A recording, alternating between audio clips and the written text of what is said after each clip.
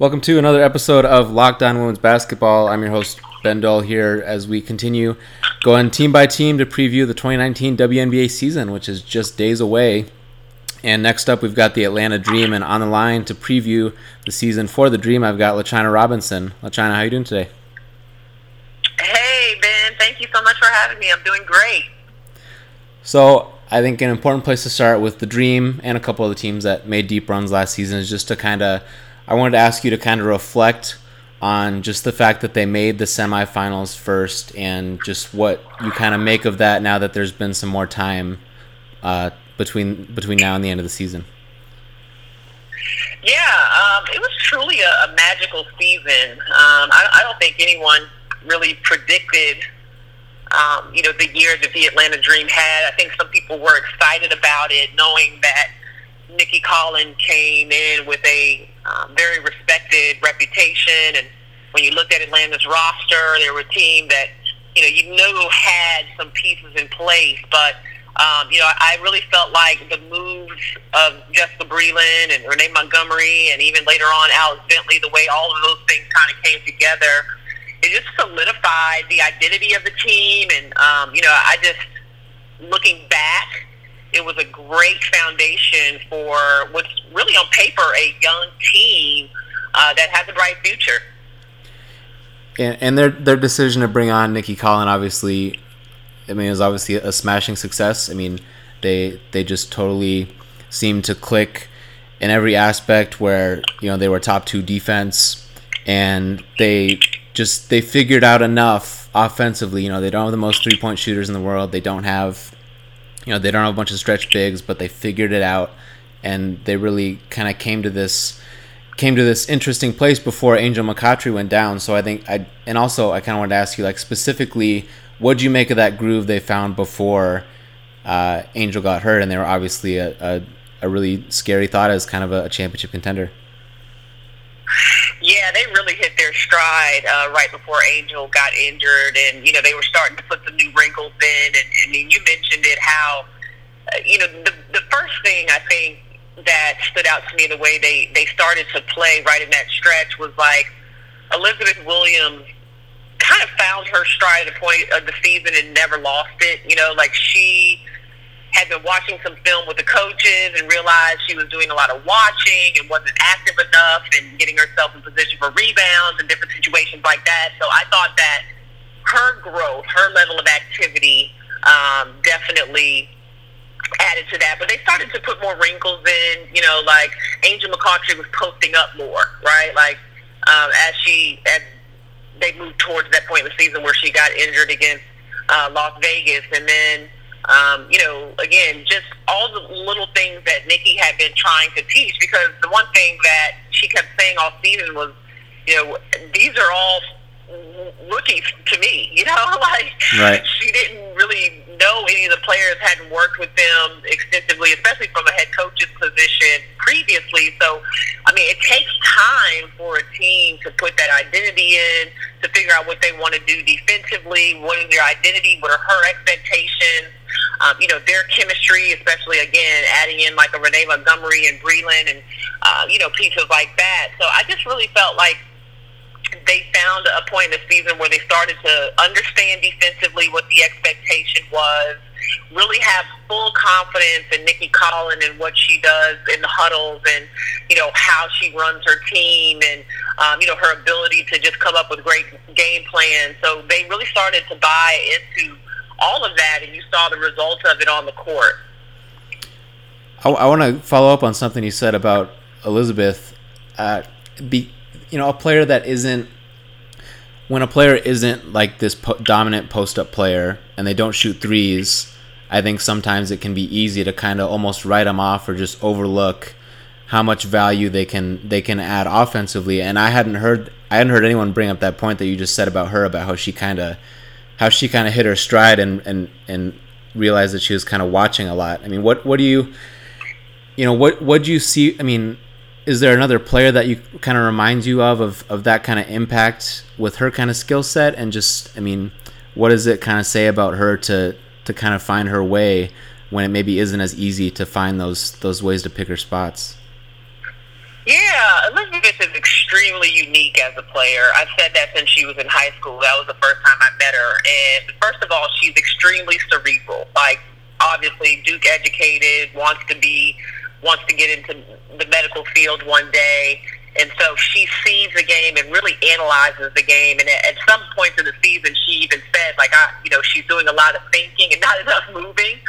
And so, I think, first of all, just that awareness. But, I mean, she's so long. She's got big hands. I thought she and Jessica Breland working together, the way they started to double the post and some of their rotations and the tips and deflections that they get defensively.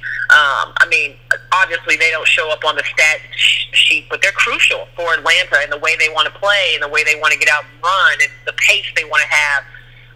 And offensively, I think she has really started to move a lot better off of pick and roll situations and slips from the high post and step up, understanding how she can get her scoring, because she's not the most skilled offensive player, meaning she doesn't have a million moves, but if she can get around the basket, she's got a knack for finishing. And, I think her best days are even still ahead of her because she just has so much of a great upside.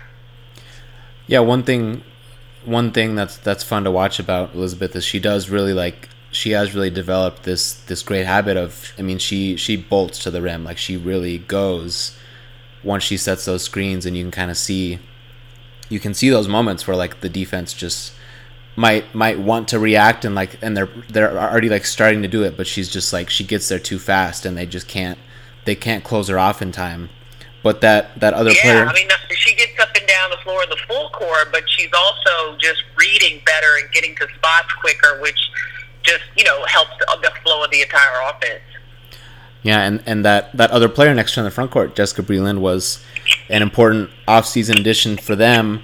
What did you make of her as she kind of found her way with this group throughout the season? And obviously, defensively, she, in a sense, they replaced, one of the best defensive fours in Sancho with Jess, but then also how she kind of found her role too within the offense. Yeah, I mean, Jessica is, first of all, I just think her personality fit in so well with Atlanta. Over the years that I covered the team, the one thing I think that was very visible was that they were such an energetic team, but oftentimes that worked against them in the sense that there has to also be a calming factor. And to me, Jessica was very much that calming factor because she just brings her lunch pail every day, goes to work, very low maintenance, leads by example. But the thing about, the Dream, Sancho's ability to knock down the free throw line jump shot and even do some stretches of her career, the three-point shot, they needed that. I mean, you and I both know, Ben, the Achilles heel for Atlanta was and continues to be their inability to hit the long ball consistently. I mean, I think they shot it at 32% last year for long range. They were 10th in the league in that, and they hit 60 games, so they were 9th in the league in that. So Jessica is a player that when Tiffany Hayes is on the drive or Brittany Sykes is on the move or, Angel's penetrating, that can create some space in the lane, that can space out and people will guard her and she can knock it down. Now, that's where I think they'll be better this year. I think last year Jessica shot maybe the second lowest percentage from the field in her career. Her lowest was the first year that she was in the WNBA, I think 2011, and she didn't even play a full season. So she just didn't shoot the ball well. And I'll tell you, I saw a lot of those shots go right in and out. And so I cannot imagine her having another year like that, even though she did, again, had some stretches where she shot the ball well. But if she can do that consistently, and then again, her defensive prowess, just continue in that space along with Elizabeth Williams, I just think she was a huge pickup for Atlanta. And you mentioned the three-point shooting, and in a way, the savior for them last year in that sense was Renee Montgomery, and at the time, I guess, like, if you look back, just like the day that was announced, I don't know.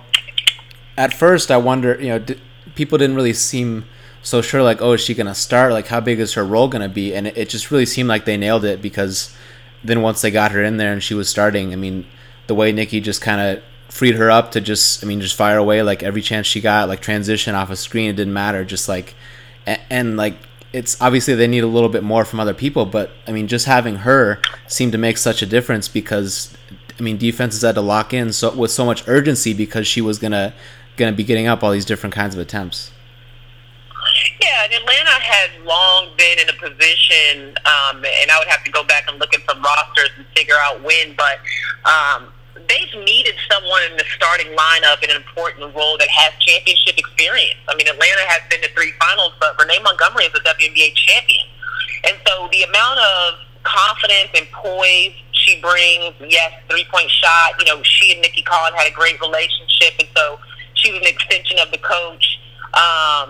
She shot her best percentage since 2011 from long range, so she's streaky, but when she starts hitting it, she can put them down. But you mentioned her pick and roll situation, early drags, like she's really good at making reads. But I think the most important thing that Renee brought was, to me, it was her impact on Tiffany Hayes. They both played together at Connecticut, and I just felt like Renee brought Tiffany back to, what she was at UConn in terms of her mentality, and what the expectation of excellence is every day. So the positive impact she had on Tiffany, I think, was huge. And not to take away from anything she did on the court, but you understand as well as I do, especially when Tiffany was put in the situation to try to make up for Angel McCoughtry, how much it means to have someone there that knows how to motivate you and get the best out of you. And I don't think Tiffany has always had that. Yeah, and we've hit on the shooting, and that would have been an obvious thing they would have liked to add. So more specifically, I wanted to, what have you made of the off season, the players they've brought into camp, and what some of these non-returners might be able to bring to them. Yeah, so I really, I was interested to see what Atlanta would do in the draft. Obviously, they drafted Brianna Turner, but then traded her for Marie Gulich. And I actually went down to Albany and saw the game, their game against the Washington Mystics preseason. And I like Marie Gulich a lot. I think she moves well for her size. She has good basketball instinct. She's active, more offensively skilled than a Brianna Turner would have been. Now, the question is, how well does she move? Atlanta's a team defensively that's very active, and does a lot of switching. What does that look like with Marie Gulich or for her in terms of footwork? Atlanta can do a lot of switching. I don't know what they're going to, actually do this year, but they're a team that's, can play a lot of different ways defensively. They can get around screens. They can switch. So that's really my only concern. But I do like Gulich, and I understood after watching her a little bit more, because at first I was like, Brianna Turner is going to be perfect. Because she can rebound and she can get up and down the floor, she's athletic, and then, when she was gone, I was like, what's going on? But I do like Gulich. And I feel like Damiris Dantes is a big missing piece. I mean, she had a stretch last year, Ben, where she played really well. And before she got injured, was starting to find her stride, hitting long shots, coming off of the bench, giving Atlanta a punch. And she's a team that played in Minnesota, so she has that pedigree. And I thought just brought a lot to the team. She never really quite got in great shape, and I think the injury probably set her back a little bit. But I'm eager to see what she'll do in Minnesota. But they needed to try to replace her presence in some way. And I'm not saying that Marie Gulich will do that by any stretch of the imagination, but they had to try to get some bodies in on the post. I saw that they had Nia Coffey and Haley Peters. So you get the sense that Nikki wanted to take a look at some big threes, because when you look at Atlanta's backcourt, they're not really big. I mean, Alex Bentley comes off the bench at 5'7", Tiffany Hayes is 5'10", Angel's 6'1", so she gives you some size, but obviously we don't know when she'll be back. And then Sykes at 5'9", and so, it's always been interesting to me with Coffey and Peters. You know how it is. Like, can you make that transition from the 4 to the 3? Yeah. And I don't know that either one of those players really has what it takes to do that. I did not see that skill set really translate well in that game against Washington, but it's one game. It's a very small sample size. And Nia Coffey, I mean, let's not forget, she was the 5th pick in the WNBA draft. And Bill Laimbeer was extremely excited about her, even last year. It felt like she could have a career a lot like what we saw with Quinn Cash, who eventually transitioned to the perimeter and, became a more impactful three-point shooter. So Coffey's got to get some pace to her game. And I don't know that she's ready to fill in the three spot, but you got to think that she's a player you can't pass up on. I really like Maite Cazorla. I mean, to me, then she could end up being the biggest get in the offseason because of how well she reads the pick and roll. I mean, you watch her play at Oregon. This is her game. Everything they do in the WNBA, she's been doing at Oregon. And I think that's sometimes where a lot of players in the league struggle. If you come from a team that played all zone, you're going to struggle defensively. If you were big that never had to come out of the paint, you're going to struggle defensively. If you've never had to run a pick and roll or read one or defend one, you're gonna struggle. And Maite comes from a system that lends itself to the skill set she'll need in the WNBA with the pick and roll, and she can shoot the three. She's just so smooth.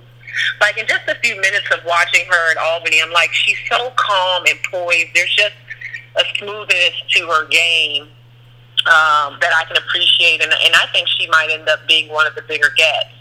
Now, you'll have to tell me who I forgot, Ben. Is there anybody else? No, those are the big ones, and as we record this on Tuesday afternoon, we've learned that they waived Lynetta Kaiser, so they're at 13. So really, it obviously they could make another move, sign somebody, or make a trade, but it really could be just one name is who ends up having to go. But you talked about Maite. I mean, Maite was so much fun to watch, and it was interesting because once you got, and you covered Oregon a lot in person, and once you started watching them, like, you knew Maite was just one of those players you couldn't just look at the box score because you'd see, like, 9 points, 4 assists, like, okay, like, you're telling me this is a pro. But, like, she was one of the players that, they're, because of their wealth of options, they just didn't need it all the time from her. They didn't need her to just kind of flip a switch. But then, especially when, like, Sabrina Ionescu's on the bench, there'd be plays where it's just like, she just take total control of 2 possessions. It's like, oh yeah, like, she can run this ship basically as smoothly as Sabrina can. They don't really have to sacrifice anything. Oh yeah, and Kelly Graves often said that she was their most important player. I mean, she wasn't always the player that made the pass, but she would make the pass before the pass, and that's how she sees the floor. Just very well in terms of making reads and seeing things develop, and pace. I mean, she comes from a program where they got up and down the floor, and they ran, and they liked to score early in transition. So she could have a very seamless transition into the WNBA. And what you said on those other players was interesting. One of the returners I wanted to hit on, kind of in this same group, was Blake Dietrich, and I don't know if I missed something that was out there with as far as reporting goes, I don't know if she's considered a lock necessarily, so maybe she's in this position, but just seeing that team up close and being around Nikki a lot, like, what did you take away from what they really thought of her season? Because we've heard so many people in the WNBA say now, like, you can't just be a specialist. So she made threes for them, but there's obviously more to it that really helped her stick with them in the first place. Yeah, the sense I got from Nikki was really that she liked Blake Dietrich a lot, and more because of what she does for the culture of the team. Last year she was saying that she really just couldn't cut her. She wanted her to develop a better handle and be a better passer, but that she's a tireless worker and she's great at her craft. And she is a specialist, but her teammates believe that every shot's going in. And you have to chase her, so she's going to keep a defender busy. And they need someone who can create space. Now, what she'll do this year, I haven't seen, enough of her to know, off season if she has improved in those areas. But if she has even a little, she could do some good things. I'm just not sure. I think her value we'll find out based on how other players hit the long ball, to be honest with you. Because Alex Bentley has the ability Brittany Sykes has the ability, shot the ball well from long range in the playoffs. Tiffany Hayes has the ability to hit long shots. And so I think whether she actually touches the floor or not, if Nikki cares if she touches the floor or not, she might not. You know, how many teams are going 12 deep? But if she's going to work hard every day and, you know, bring all of the intangibles, and that's what works for their team. I go back to the LA Sparks championship team. They had a bench that really never touched the floor, but they were the greatest cheerleaders. And every time you talk to Netta or Candace or one of those players, you know, they were like, listen, these are the guys that really keep us going. These are the real MVPs. So supporting cast can mean a lot of different things. And you mentioned Brittany Sykes just there, and I kind of want to talk now a little bit about however long this period ends up lasting where they're waiting on Angel. Obviously, we all hope she's able to get back on the court this season, but not to necessarily put everything on Sykes' shoulders, but she's got this big opportunity now where the minutes are going to be there. So how can she kind of be a catalyst for them from the start of the season? Yeah, you know, I thought one of the biggest questions as we headed down the stretch of last season after Angel McCoughtry got injured was, okay, can Tiffany Hayes be Batman or is she just Robin, right? And then for Brittany Sykes, can she be Robin? Yeah. You know, as she was called into that role. And you have to look at her numbers during the playoffs. I thought she showed up fairly well on the offensive end. I mean, she shot 47% from the field, 41% from three-point range, 13 points per game. But where she struggled oftentimes is just in the little things. Defensively, she'd get lost or she'd forget a box out. And I blame Quentin Hillsman of Syracuse for all her defensive struggles because he beat that zone into her head. And now she's trying to remember what man-to-man looks like in her first couple of years in WNBA. But, you know, as we would find out later, she wasn't totally healthy down the stretch of the season. So she had some off-season surgery. And again, for Sykes, is just doing the little things. I think it's being more experienced. She can be a great defender if she makes up her mind that's what she's going to do. And they need that, honestly. Like Tiffany Hayes had the responsibility last year of, especially after Angel went down, scoring the most points and guarding the other team's best player. Well, Brittany Sykes is athletic. She's quick. You know, and the WNBA is full of talented 2 and 3s. So if she can assert herself defensively, that is going to help a lot. That's going to create some offensive easy baskets. When you look at Atlanta, in terms of their defense, like you mentioned, was great. Was not so stellar the last couple games of the playoffs, but for the season, it was great. It was their offense. But how can they generate more of that is the question. We talked about the three-point shot, but can they convert more in the open court in those situations? Again, Jessica Breland, I think, will shoot the ball better. But Brittany Sykes' ability to create and wreak havoc on the defensive end should be a factor. So can she stay on the floor? I mean, there are times where, Nikki Collin has to, pull her out early, settle her in, because that energy is great, but it's got to be focused energy. I think the world of Brittany Sykes. I just think when the light switch goes on for her, it is going to, really go on, Ben. She has WNBA All-Star potential. Is it this year? I don't know. Especially coming off of the injury, it could be. But she has it in her. Yeah, it was important for you to note there kind of the differences between, the little stuff of just locking in and know where somebody is, because one of the awesome things about Sykes' game is, she really is in this elevated class athletically as a guard, where she makes these kind of plays where very few players can go and do that stuff, like to get chased down blocks and come across the lane and to pin somebody. Oh my God. Her shot blocking is unreal. Her recovery, and that's why sometimes you're like, Brittany, where are you? And then she comes out of nowhere. Yeah. Her recovery on block shots and transition is, I would put her in the top 3 in the league, and I don't even know who the other 2 are. She might be one, but she will chase you down. It's amazing how ridiculously athletic she is. Yeah, and it's like Elena Coates got traded today a little bit before we did this, but the 2017 draft, it's not.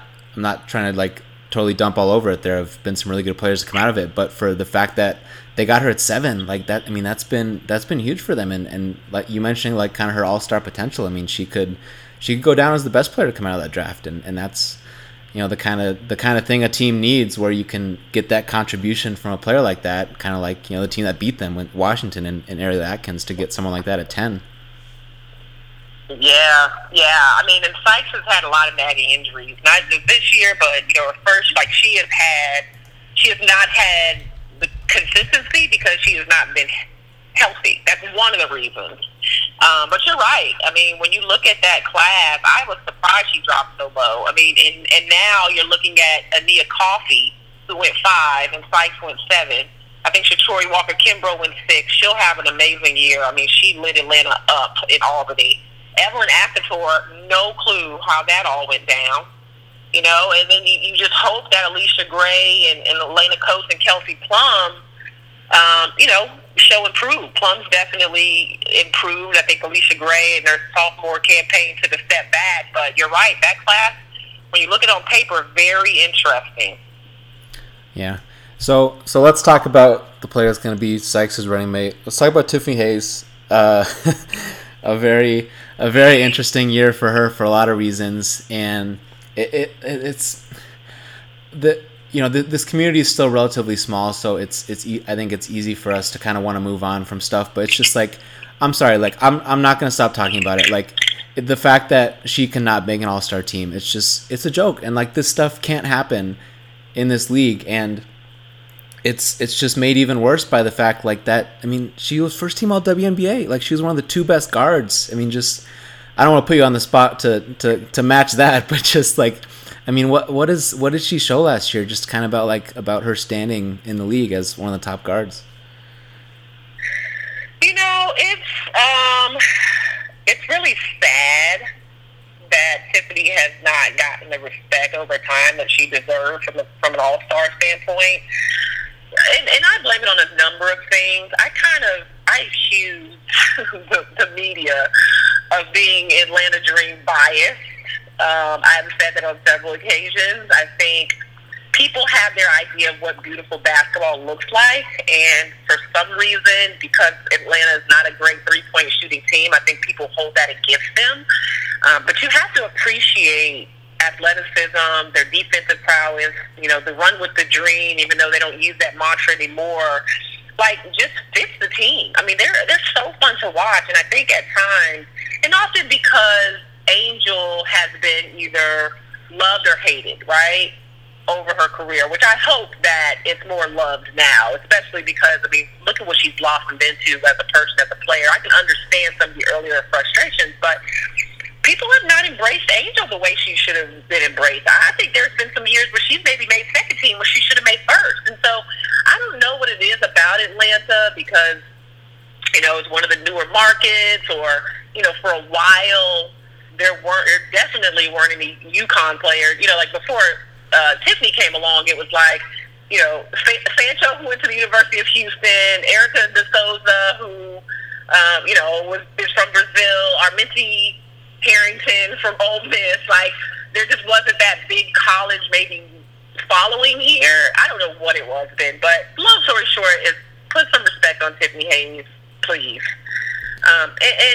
I think people, at least in recent years, have become more frustrated with her just because she gets into it with the officials or she gets technical fouls. Well, so does Diana Taurasi. Yeah. And I'm not saying she's a player of Diana Taurasi's caliber, but don't let that blind you from her sheer talent. It speaks for itself. Now, that's not to say there are moments that I don't get frustrated with Tiffany because I think she still has not hit her ceiling. We still haven't seen truly what she's capable of. I mean, she hasn't shot the three as well, has gone away from her confidence in that. I think she can be a much better defender, as we talked about saying with Brittany Sykes. We saw that from Tiffany last year. And even with that, which says a lot. I mean, as great as she did defensively last season, I think there's still another level. But put some respect on her name. It's really been frustrating for those of us that get to watch this team up close and personal to see her get shafted year after year. So I don't know what we have to do, Ben, but I was glad about the all WNBA selection, and I think that's only just the beginning for Tiffany. Well, and Nikki was like, I mean, she's brought this up plenty of times. Like, she was very honest, and even had like a little bit of a sense of humor about the fact that she said numerous times, like, people react, she, with her coming from another team, she said, yeah, the kind of the perception of Tiffany was like, oh, she spends so much time on the floor and that kind of stuff. But like, yeah, I mean, that can't be a reason to not to knock down like how good she actually is, because like there are plenty of names that do the same stuff, and if people think that's a reason, just send me a tweet, like whatever game I'm watching on the given night, I promise I can find you someone on another team that's doing the same stuff. It happens. And part of it, you asked earlier about Nikki Collins, and even with Tiffany, like that's one reason why Tiffany really thrived last year is because Nikki Collins came in and said, yeah, when you're the opponent's coach, it's like, you're like, okay, get up. But she said, I love coaching the fire in her belly. Like, I love coaching Tiffany Hayes. And so for Tiffany, I think that put her at ease. So it wasn't like someone coming in trying to change her, but someone that was going to take that energy and, put it into a different space, or, rechannel that energy and make her guard the other team's best player defensively. So I think that relationship also really helped as well. Yeah, and I think a good way to also spin this in a positive light too, to kind of hopefully change some minds, is to talk specifically about what she's really good at, right? Because to me, I think the thing about Tiffany, and it probably doesn't get talked about enough, is I think she's the most unguardable one-on-one player in the league, because Taurasi, no doubt. Taurasi, especially at this stage, she's obviously a lot more pick and roll, and she needs a threat of that pull-up three. And Chelsea Gray is right up there as well, but she's also, a lot of her game is also just kind of work to a spot and shoot over you. But put anyone across from Tiffany Hayes, if she's playing one-on-one, she's going to shoot a layup or you're going to foul her, and that's really what it is. She's so quick. And I'll be honest with you, I had a stretch where I was thinking, oh, Tiffany, because when she came from UConn, she had a lot more bulk on her, like a lot of college players do, right? Because they're lifting all the time, and, they're eating 3 or 4 meals a day. They still eat a lot, but, I was all of a sudden, her weight started to go down, and I was like, oh, Tiffany, you want to keep some of that weight on so you can finish around the rim, but she's only got quicker on her feet. She said from the very beginning that Allen Iverson is her favorite player, and so she's been watching crossovers since she was a little kid. And she can put you on skates like you do not want to see. So you're right in that she's really, really hard to guard off of the bounce and is going to draw an extra defender. And I think that's the place where Tiffany is still even growing as well, is making that extra pass, not over-penetrating. She's really starting to see the floor better, and I know that the Atlanta Dream coaching staff has worked with her a lot on that. Yeah, and I mean, to kind of close out on that, I mean, one of my favorite things too, I mean, yeah, the crossover, but in tight spaces, she pulls out these nasty spin moves out of nowhere, with 2 bigs closing in on her, and she'll just pull one of those out and sneak right through both of them, and it's just there's nobody else that's doing that stuff in tight spaces. It's so fun to watch. No doubt. So now it's they're in this limbo where it's you don't know when exactly Angel McCutcheon will get back, and of course Nikki has said we're planning as if we won't have her, which it's the thing you have to say, and it's the mindset you have to take. But I guess how do you look at it? Just to ask it open-ended, how do you assess their status as a contender if just you kind of operate under the assumption first that Angel's back at some point by the end of the regular season? Yeah, it's interesting.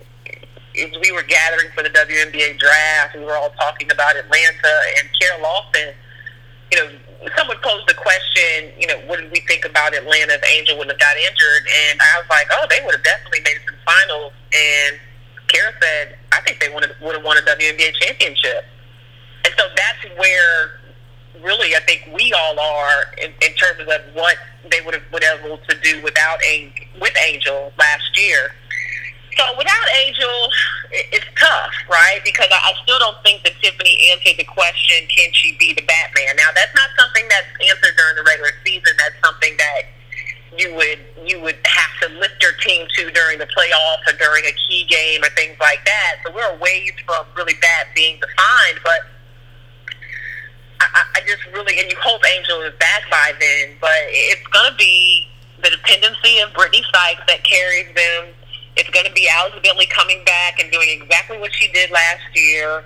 You know, it's going to be them hitting a couple more three-point shots and opening up some driving lanes to hopefully loosen up their offense and, converting from their defense to the offense. I think their defensive schemes will be much tighter and better this year in year 2 under Nikki Collin. Now they've had some time to really understand the expectation. You know, I thought that was one of the things that bit them last year against Washington. I mean, Washington, their offense was better than Atlanta's defense at the end of the day. I mean, in the 2 losses in games 4 and 5, Washington scored 97 points, shot 50% from the field and 47% from 3 game 4. I didn't put game 5 on here, but it might have actually been the other way around. But long story short, it just wasn't a defensive. It wasn't the defensive showing that they would have wanted. And I know there were injuries and bumps and things along the way, and so they've got a chance to redeem themselves. And can Atlanta win a WNBA championship? Absolutely. I think their chances are better if they get Angel McCoughtry back.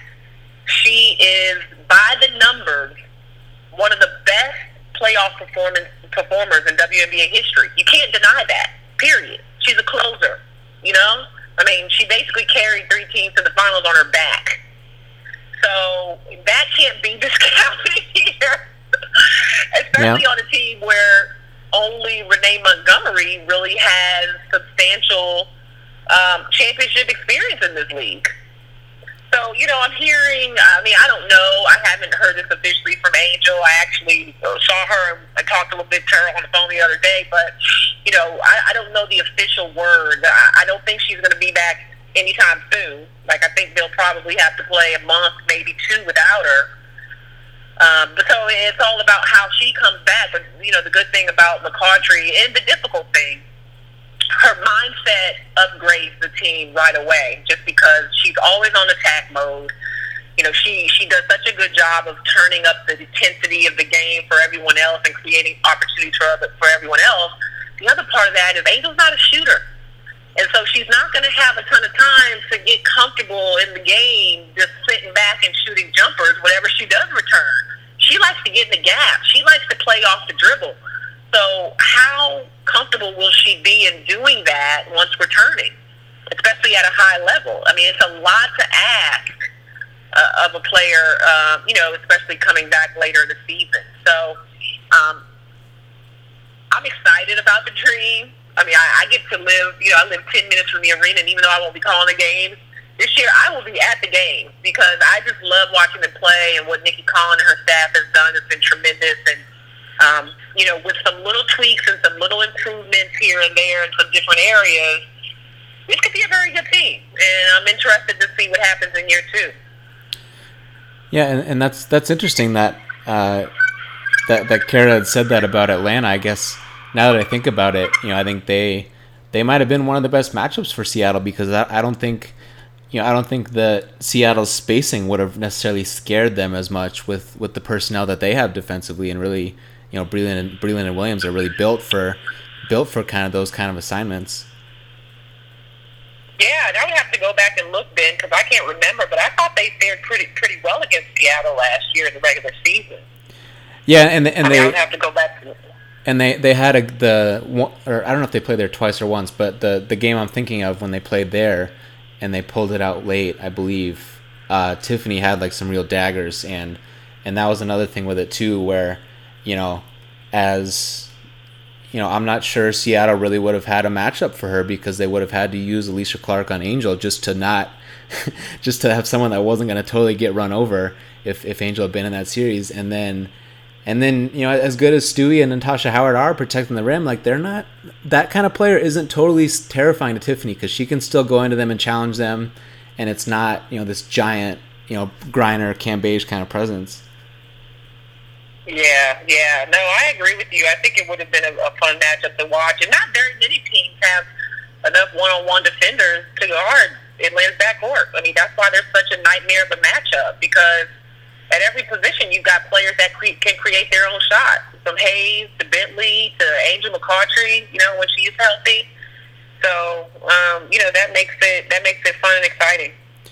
And so one last thing on the Angel part of it, just if it comes to it and they just can't get her back on the court at all, I guess how would you kind of adjust expectations, or maybe more appropriately, like what, how do you think that might adjust what seed they're ultimately able to get? Because Atlanta, the contenders are kind of in two camps, because some of them have these new pieces that they'll need to figure it out, and obviously there are a couple big injuries, but Atlanta does have a little bit of a continuity advantage for the most part with their big pieces back. What do you think the outlook could be for them to still kind of, maybe can they, get top 4?